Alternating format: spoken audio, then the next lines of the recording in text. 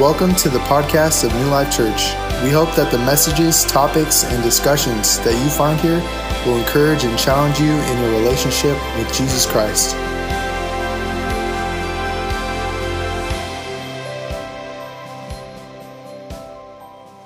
I want to go to Galatians chapter 4, starting at verse 19.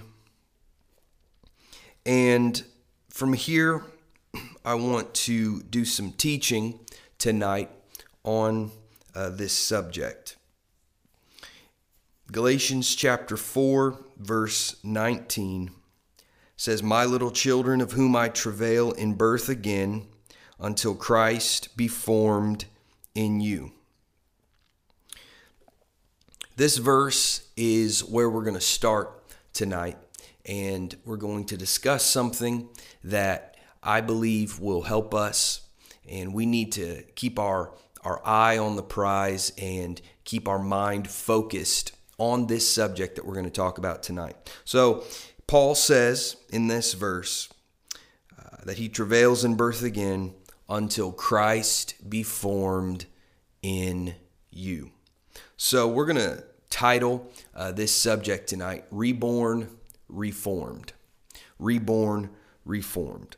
Let's pray and ask God to speak to us and that His Word would minister to us tonight, we pray. Father, we thank You for Your Word, and we ask tonight that it would speak to us, that it would come alive in our lives and open our eyes, Jesus, to who You want us to be and what You're calling us to. And we ask, Lord, that we would have the faith to believe, and let there be revelation that we would see, perhaps something we've never seen before, but let it illuminate our life, because Your Word is a lamp unto our feet and a light unto our path, and we pray that it would be that tonight. In Jesus' name we pray, amen. He came under the cloak of night. He was hidden in the darkness, and He did it intentionally because He didn't want anyone to see Him. He was a very influential man in society, and the person He was going to go visit was somewhat of a controversial figure in society. Although controversy seemed to follow this man, he had to meet with him because there was something different about this man. And he knew that what was different about him was real. It wasn't a facade. It wasn't just a charismatic influencer, but this man was different and had something different than any other person that he had ever seen before. Yet, because of the controversy and because of his influence, Nicodemus met with Jesus at night. And when he came to Jesus, Nicodemus said, "We know that you're a teacher come from God, because no man can do these miracles that you do except God be with you." And Jesus responds to Nicodemus and says to him that except a man be born again, he cannot see the kingdom of God. See the kingdom of God. It's perceive or understand the kingdom of God.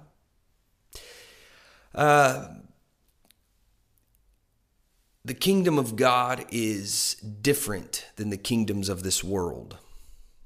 However, we know in the book of Revelation that there is a moment coming in the events of the end time that are unfolding. There's a moment that will come where we see it recorded. It's declared in heaven in this moment in time. The kingdoms of this world have become the kingdoms of our Lord and His Christ. And so there is a moment that the kingdom of God is going to take over the world, not just in a spiritual sense, but in a literal sense. And everyone that is born into this kingdom will rule and reign with Jesus Christ, who is the King of Kings and the Lord of Lords. But Jesus here, talking to Nicodemus, makes a very matter-of-fact statement, except, it's very exclusive, if you will, except a man be born again, he cannot see the kingdom of God. Nicodemus didn't quite understand this, and so Jesus expounds in John chapter 3, verse 5, more into what he was saying, and he says, except a man be born of water and of the Spirit, he cannot enter the kingdom of God. Now, we're going to be breaking down the kingdom of God a lot in great detail at the beginning of the year, but entering the kingdom of God. There is a legal way to become a citizen of a nation, and you have to go through that legal way to become a legal citizen of that nation.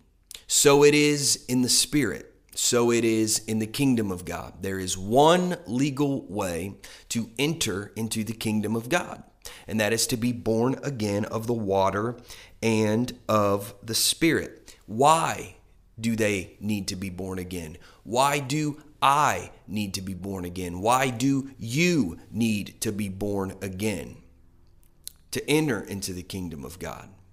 Because the nature of mankind is corrupt. It's been corrupt since the fall of Adam and Eve. The disobedience to God that created a sin nature and ushered in death as being a part of humankind. All of that has ushered in this corruption, and corruption leads to death. And so in order to become a part of the kingdom of God, you've got to be born again. In order to enter, you must be born again of water and Spirit. That is, we see expounded on and instructed in the book of Acts. Born again of water is water baptism in the name of Jesus, and you will receive the gift of the Holy Spirit, which is the infilling of the Holy Spirit with the evidence of speaking in a different language. That is being born again of the Spirit. When you initially are speaking in that language that you don't understand, that is the sign of life. That is the proof of life. Just like a doctor is listening for a sound when a baby is born to know that there is life in that body, so it is in the Spirit. When we are born again of the Spirit, there is a sound that comes forth as spiritual utterance that signals to you, to God, to everyone, that there is proof of spiritual life now, and this person has been born again of the Spirit. And so that is a very brief explanation of kind of what's taking place here and what Jesus is talking about.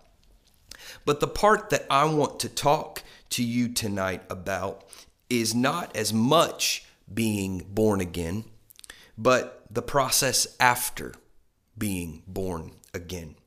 Reborn, reformed. And we know in Genesis chapter 2, starting at verse 7, that after we had read the creation account in Genesis 1 and we move into Genesis chapter 2, that there's some more detail that is given about the creation of mankind, the first man that we know as Adam. And in verse 7 of Genesis 2, we read that it says, "The Lord God formed man of the dust of the ground." Say formed. He formed man of the dust of the ground and breathed into his nostrils the breath of life, and man became a living soul. So we see here in this progression of the creation of Adam that Adam was formed and then made alive. He was first formed, then he was made alive. So we know then also, because of Adam's disobedience, death entered into the human race. Sin nature became a part of human nature. Human nature equates to sin nature. And so human nature in and of itself does things that are opposite of God. There is no nature of God in human nature because we reach for, as I've said before, self-destructive things, self-destructive lifestyles that lead to death. The wages of sin is death. And so there had to be something take place to reverse it, to overcome it, to change it. And we know that through the death, burial, and resurrection of Jesus Christ, that he obtained the ability for humanity to be reborn and reformed. He didn't just wipe the human race off of the face of the earth and then start to create new people. He did start a recreative work through the existing human race. He's going to create a new creation through the current existing human race. And it all started with, when we read, and it's that season's coming up right after Thanksgiving. Don't want to talk about Christmas too much before Thanksgiving. I'm fine with it, but some people don't like that, so I don't want to offend anyone by ignoring Thanksgiving. But what we know, Christmas season coming up, this whole process that we're talking about began in the Christmas story of Mary being told by the angel Gabriel that you're going to conceive and have a child, and you'll name him Jesus, for he'll save his people from their sins. And Emmanuel being interpreted, God with us. That began the process. The fullness of time had now come, and God came to earth as a man and was born into this world. It's the baby Jesus, and he grew into this man who was on a mission to save humanity. But not just save humanity, but transform humanity, change humanity. It was the beginning of this recreative work. He was going to take what was broken and not just fix it by gluing it back together, or not just fix it by tying two broken pieces together, and that's going to be how it was fixed. No, he was going to take what was broken and make it new. How is that possible? How do you take something that is broken and literally make it new? Well, it's a supernatural work. We cannot, New Life, we cannot forget the fact that all of this church thing that we're a part of, and the services that we attend and that we are a part of, and the sermons that are preached, the songs that are sung, the Bible studies that are taught, the outreach efforts that we make, the prayers we pray, there has to be a supernatural element in everything we do, because that's why we do what we do. A person's life cannot be changed simply because we go through some motions. There has to be that supernatural element involved, because that is what takes what is broken and makes it new. Jesus Christ, known as the second Adam. The first Adam was earthly. The second Adam was made a quickening spirit. He was the agent of new creation. Through Jesus, what is dead can be made alive. Through Jesus, what was broken can literally become new. Through Jesus, what seemed hopeless now has a destiny. And it's all through Jesus Christ. It's all through the supernatural power of Jesus. It's through his Spirit. It's through his name. It's through his blood.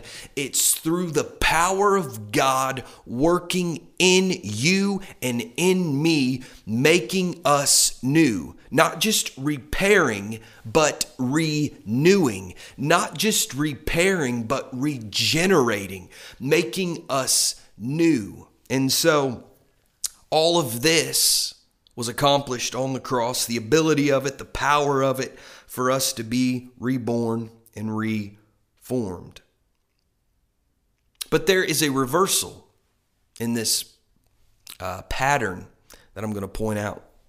And this whole thought came to me earlier today when I was in prayer, and I was praying, God, I want you to make me into your image. I want to be more like you. I want your image to be formed in me. And then as I was praying, the Spirit of God put this word into my spirit, and I'm wanting to share it with you tonight. And what I realized through prayer and the Spirit of God revealing this to me, that the process of creation with the first Adam, God formed man and then made him alive. But in our rebirth, in our born again experience of water and spirit, we are made alive, and then we begin the formation process. And so it's flipped in the spiritual new birth, in this new birth experience that we were talking about in John 3. When we are born again, we are made alive. The second Adam, Jesus Christ, was made a quickening spirit. So when that word quickening means to make alive. And so when we are filled with the Holy Spirit, which is the Spirit of God, we are now made alive. And that's great. We're born again. We have entered into the kingdom of God. And now the fun part starts. We begin the process now of being formed into the image of Jesus Christ. This is not a physical thing. This is a spiritual thing. The process of being formed into the image of Jesus Christ is not that we are beginning this process of beginning to look like the man Jesus Christ. No, we are beginning the process of being formed into the image of Jesus Christ, reflecting his character and his nature. And so in Christ Jesus, we are first made alive, and then we are formed. And in Jesus Christ, we are a new creation. Paul tells us in Corinthians, if any man be in Christ, he is a new creation. Behold, old things are passed away, and all things are become new. But it's only in Jesus Christ. For as many of you as have been baptized into Jesus Christ, have put on Christ. Paul talks about that in Galatians, which is where we started. If any man be in Christ, if you're ever going to get in Christ, you have to be baptized into Christ, baptized in the name of Jesus Christ. And that begins the process. And he'll fill you with his Spirit. And so we are first made alive, then we are formed. Old is gone, new has come. But it all doesn't just happen in a moment. Because if that was the case, a lot of us missed something along the way. If the moment we're born again, we are like Jesus, completely, instantly, and everything is perfect and great, then all of us have missed something. And we did not get, apparently, the real experience. But as we read Scripture, as we study Scripture, we realize that there is this process. We are reborn, we are made alive, and now we begin to be reformed into the image of Jesus.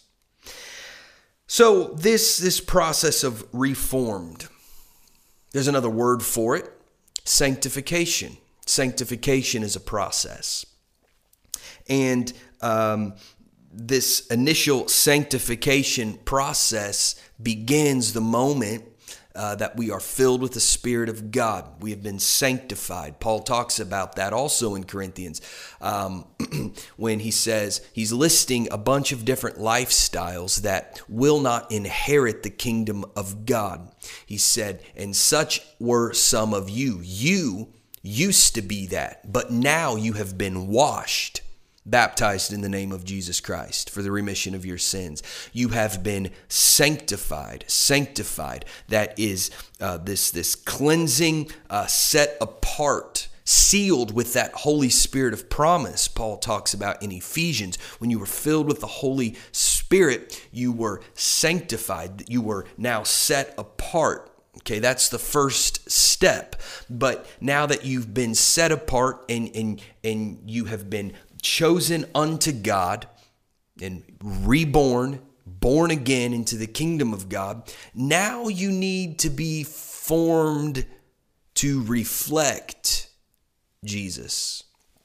You need his nature. You need his character to become a part of your life. And so this sanctification process could be better explained as transformation.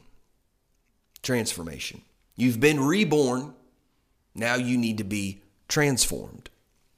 And Romans chapter 12, verse 2 gives us really good insight into this, where Paul says, be not conformed to this world, but be transformed by the renewing of your mind.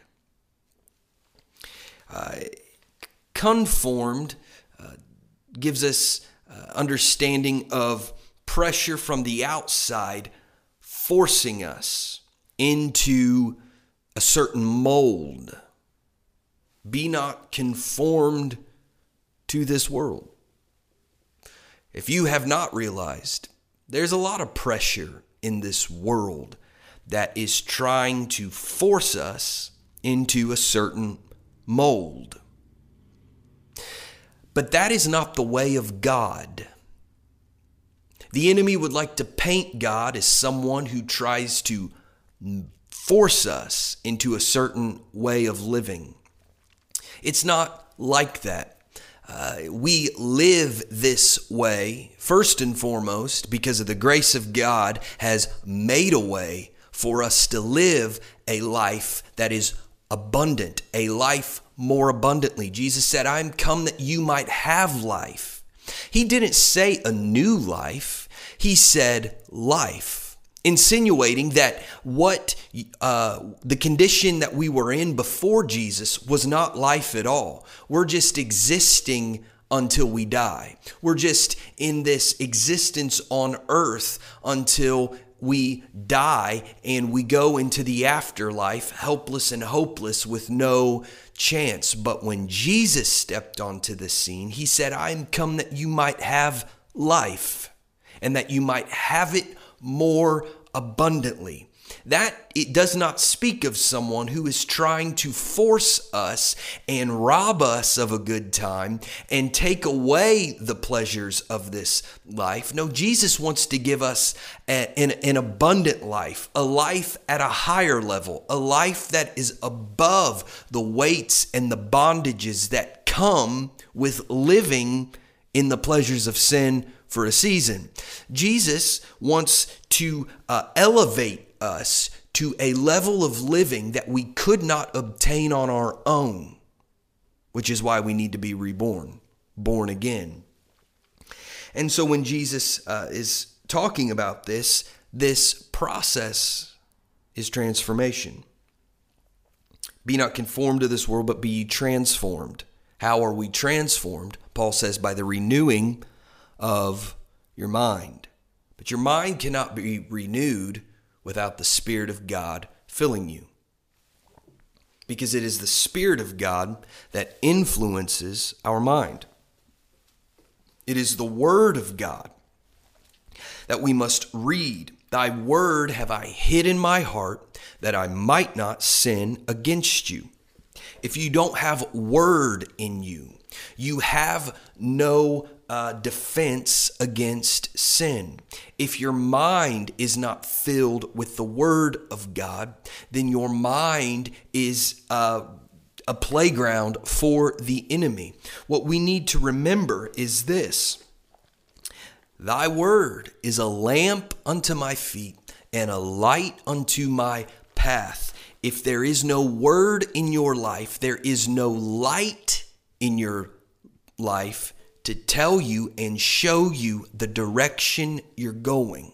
No word, no light. No light, you can't see where you're going, and you have no idea if you're going in the right direction. So through being filled with the Spirit of God, by being born again of the Spirit and letting the Spirit of God work on your mind, but also with the Spirit of God, we take the Word of God and fill our mind with God's mind. This book is the mind of God on paper. This is what God thinks. This is how God thinks. This is how God wants us to live, because this is who God is. This is God in a book. The Word was made flesh, dwelt among us. We beheld his glory, the glory as of the only begotten of the Father, full of grace and truth. Grace and truth. Jesus is the Word personified, which is why we must be transformed into his image. And when we are transformed into his image, we are almost, as if you will, walking Bibles. And then people will look at us and realize there's something different about them. When people begin to say that about you, that lets you know I'm doing pretty good on this journey of being transformed into the image of Jesus Christ. So what we need to remember here is that we need to be transformed. And transformation takes place from the inside out, not the outside in. Our new nature, what is this new nature that we are in pursuit of? But we can't obtain it on our own. It's only by letting the Spirit of God in us, work on us, work through us to change us. What is this new nature that we need? Our old nature, behold, or all things have passed away. Behold, all things have become new. Old things have passed away. That is our old nature. What is that old nature? It's the appetite of the flesh. It is reaching and seeking after and living for the desires that are of the old nature, that do not please God, that only seeks to bring pleasure to myself in any way, shape, or form. But the new nature is a nature we cannot achieve without the Spirit of God in us, working on us, through us, and for us. And this new nature is the nature of Jesus Christ. The nature of Jesus Christ in us. We have to have our nature changed if we're going to be transformed. You can be born again and you're in the kingdom and you're made alive. But if you don't allow your nature to be changed, you'll die again. We must remember this fact.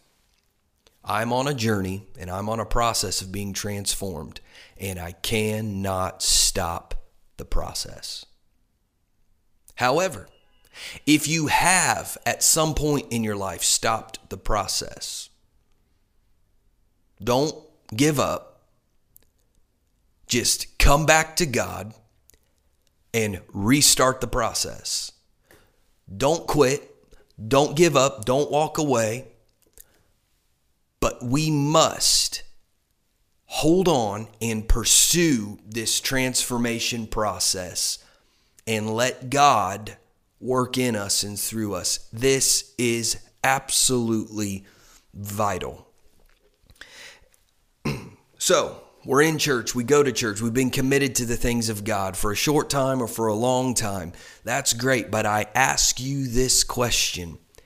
How's the transformation going? How is the transformation going?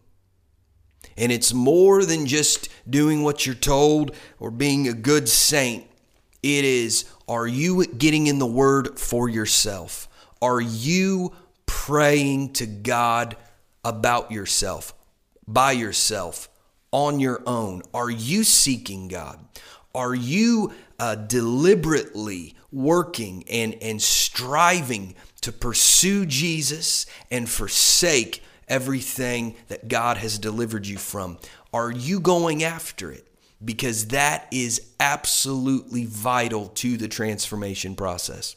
So, the good news is we're all on it, but we all must pursue it continually. This is a reality in this nature change. Nature is the inherent character of a person. Why do we need our nature changed? Because our old nature, which is sin nature, had an inherent characteristic to lead us towards destruction. But when our nature is changed and we are transformed into the image of Jesus Christ, we take on His nature. His nature leads us to life everlasting.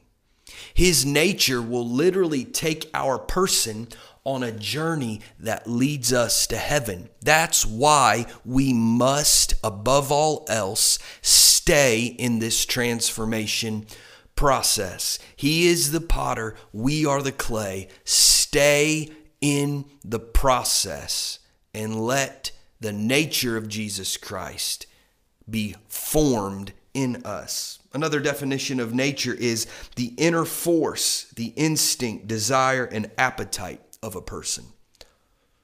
You want to know what your nature is? You want to know how you're doing in your transformation process? What are your instincts? What do you desire? What are you hungry for?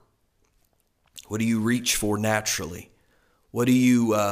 Which direction do you lean naturally? This isn't meant to make anyone feel bad. This is meant to convict us because this is the Word of God. This is meant to convict us. And conviction does not cause us to run away. That's condemnation. Conviction causes us to reach for God and say, above all else, I know I have things I need to work on. I know I haven't finished the transformation process yet, but there's something in me that even though I realize there's a lot that I need to work on and I need you to work on me about, I'm reaching for you, God, with everything that I have because I know you're my only hope. That's conviction. Conviction is even though you feel like you took a punch to the gut, you're running full force to an altar.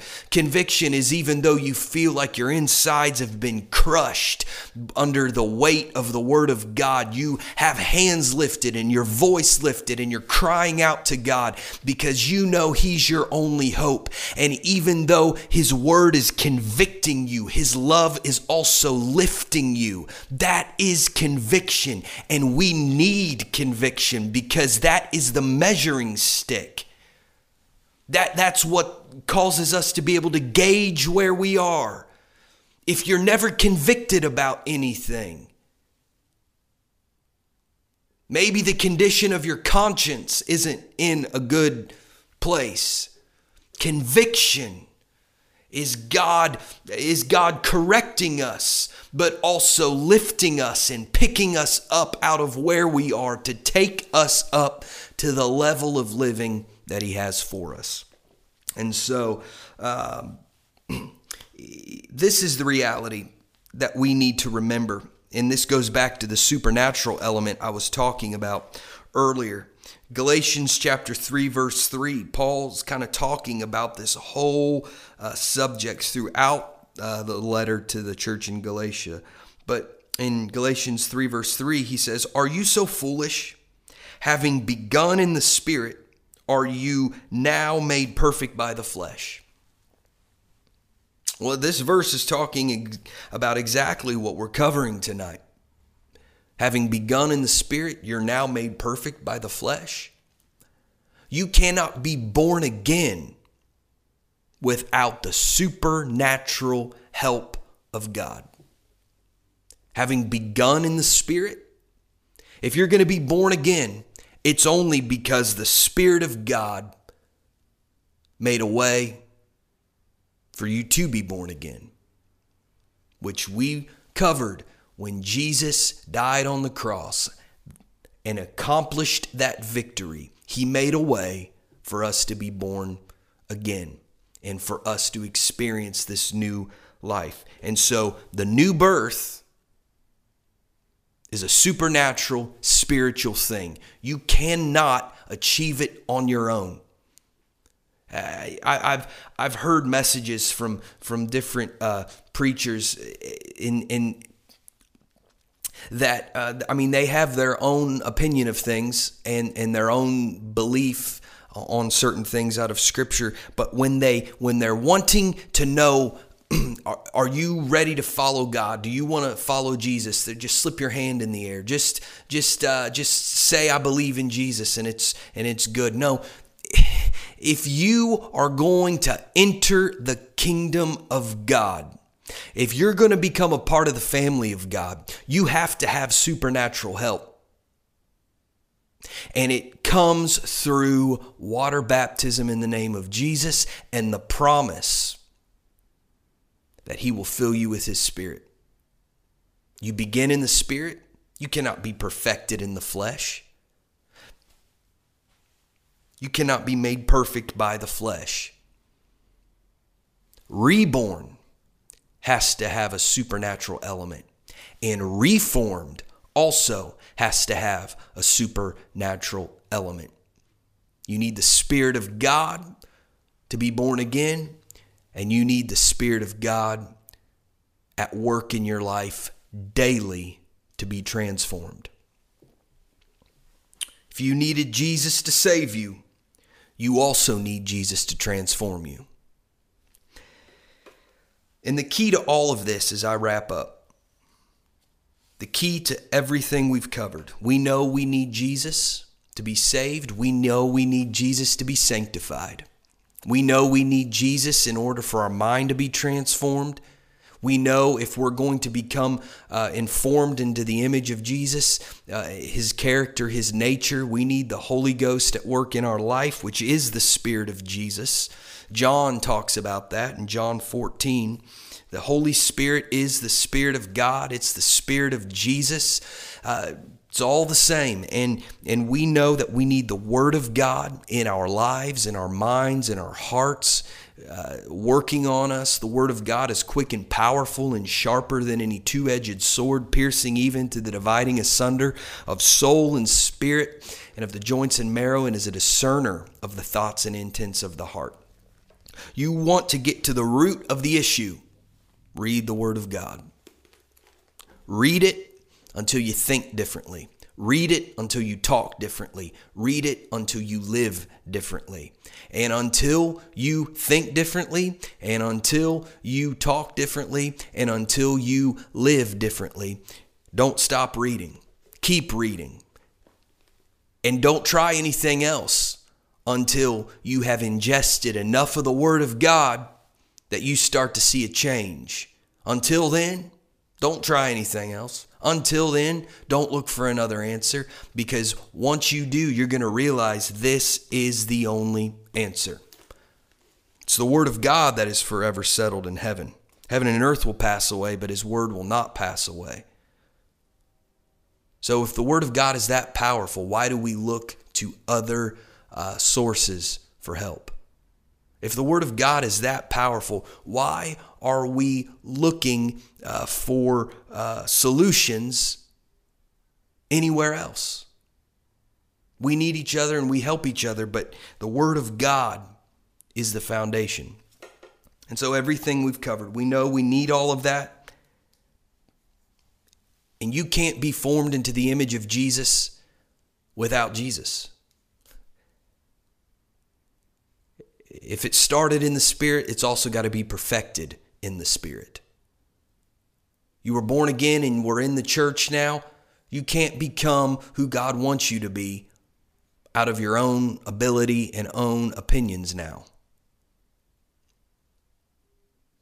That's why pride in the church is it's a terrible thing, but it's also kind of humorous because we get saved and we make a certain amount of progress and then we think we're special or we think we're better than everybody else, or we get this this mindset and think that, oh, we've never been down there. And so we'll look down on people.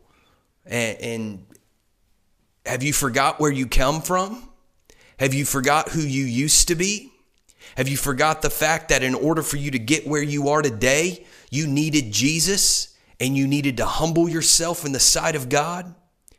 If that's the condition you needed to be in order to start, how, in what condition are you going to need to be in to finish? If you humbly needed to cry out to God in order to be born again, why do we think anything needed to change once we were born again? The process just started because now we've got to be transformed. There's no room for pride in being transformed because we must take on the image of Jesus. And so, as I said, I was wrapping up. The key here, as we go back to our opening text, Paul says, "My little children, of whom I travail in birth again, until Christ be formed in you." We've talked about formed, Christ being formed in us. And in this new birth experience, we are first made alive, and then the process of formation begins. But the key to all of this, as we know that we need God to work in our life, the key is travail. The key is travail.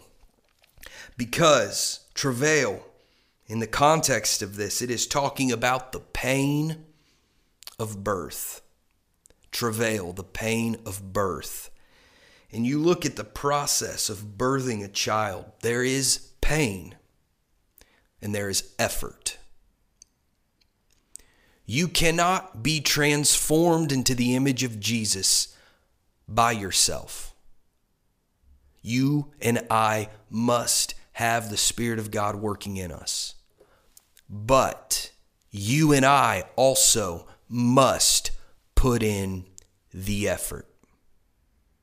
If Christ is ever going to be formed in us, it's because the Holy Spirit and us both put in the effort. God's going to do his part, but are you going to do your part? And what is that effort? Surrender. Surrender. You cannot be godly on your own, but you must surrender. God will do the work of transforming you, but you and I must surrender. Surrender our will, our opinions, what we think. We must surrender our life. We've been born again. Great. That is amazing. Heaven and every church should rejoice. Every time a person is born again, heaven throws a party, and New Life has, and will always throw a party. But after that, we must surrender. The pain and the effort of surrender is travail. And what is this? What is this process look like? Jesus said in Luke 9:23, "If any man will come after me, let him deny himself." That's disown. That means you no longer take ownership of your life. How many today in the 21st century church can say, we have disowned our life? These are the words of Jesus. Have you disowned your life? Have I disowned my life? Because to disown your life means you don't own your life anymore. You don't run your life anymore. And Jesus said, the first step, if you're going to come after me, you have to disown yourself. You have to surrender ownership of your life over to me. But Jesus is the one who bought our redemption. He purchased our salvation, which is why we must disown ourselves. The second thing after we deny ourselves is Jesus said, take up our cross daily. Luke 9:23, let him take up his cross daily. The cross is a symbol of pain, suffering, and death. Death to what? Our will. We surrender our life, and whatever the cost, whatever we endure, whatever we experience, I am taking up my cross daily. It's a choice daily to disown our life, to no matter what I endure, no matter what the pain is that I may experience daily, I'm taking up this cross. I am following Jesus. That is the process. That involves pain. That involves effort. But when we focus on this, while we're focusing on surrendering to Jesus daily, no matter the cost, and we're putting in the effort of surrendering, while we're doing that, Jesus is working. He's working on our mind as we set aside our will and we surrender to the Word of God. We surrender to God in prayer. We surrender to God through fasting, and we're surrendering. That's why we're fasting, New Life, because we're surrendering. We're surrendering our will to the will of the Spirit. We're laying aside every weight and sin that would knock us off course, and we are aligning our life with God. Fasting is a great way to determine whether or not you or God is in control of your life. You're setting aside a meal, you're setting aside a day, and you are sacrificing this, and you are crucifying your flesh. You are showing your flesh that you control your will and that you have chosen to surrender to God. Let God move in your life. So through prayer, through the Word of God, through fasting, and through daily living our life in a surrendered state to God, while we're doing all of that, Jesus is working on our mind, our heart, and little by little, He's transforming our nature until Christ is formed in us. How long does this take? I don't know. What are you doing the rest of your life? That's how long it takes. But we know in the New Testament, Paul is talking, and it's talking about the day that Jesus comes. And he says, when we see him, we will be like him, for we will see him as he is. On this earth, we're in the process of being sanctified, transformed. But one day, when Jesus returns, if we stay on this transformation process, we're going to see Jesus as he is, because we will be like him. And that next step for us is what we call glorification, where we spend eternity with Jesus in a new heaven and a new earth, and we have finished our course. We have completed the process because we travailed. Whatever the pain, whatever effort I must make, I will not stop this process until Christ is formed in me. Whatever you must do, do not stop the process of being transformed. And if for whatever reason you got off track for a week, a month, a year, or a decade, or whatever, get back on track. Surrender all over again. Pick up your cross daily. Surrender no matter the pain, no matter the effort, and let Jesus form his nature and his character in your life. Because one day, when we see him, we will be like him, for we will see him as he is. Reborn and reformed, because we have a future with Jesus in heaven. Father, we thank you for your word.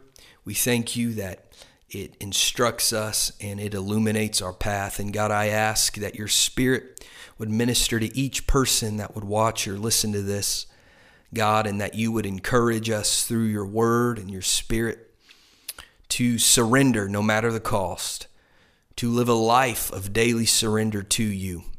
And while we're surrendering, you are forming us into who you desire us to be. Help us to keep our eye on the prize. And no matter what we face on this earth, let us not be deceived or distracted, but let us keep our eyes on you, looking unto Jesus, who is the author and finisher of our faith. We pray these things in the name of Jesus. Amen.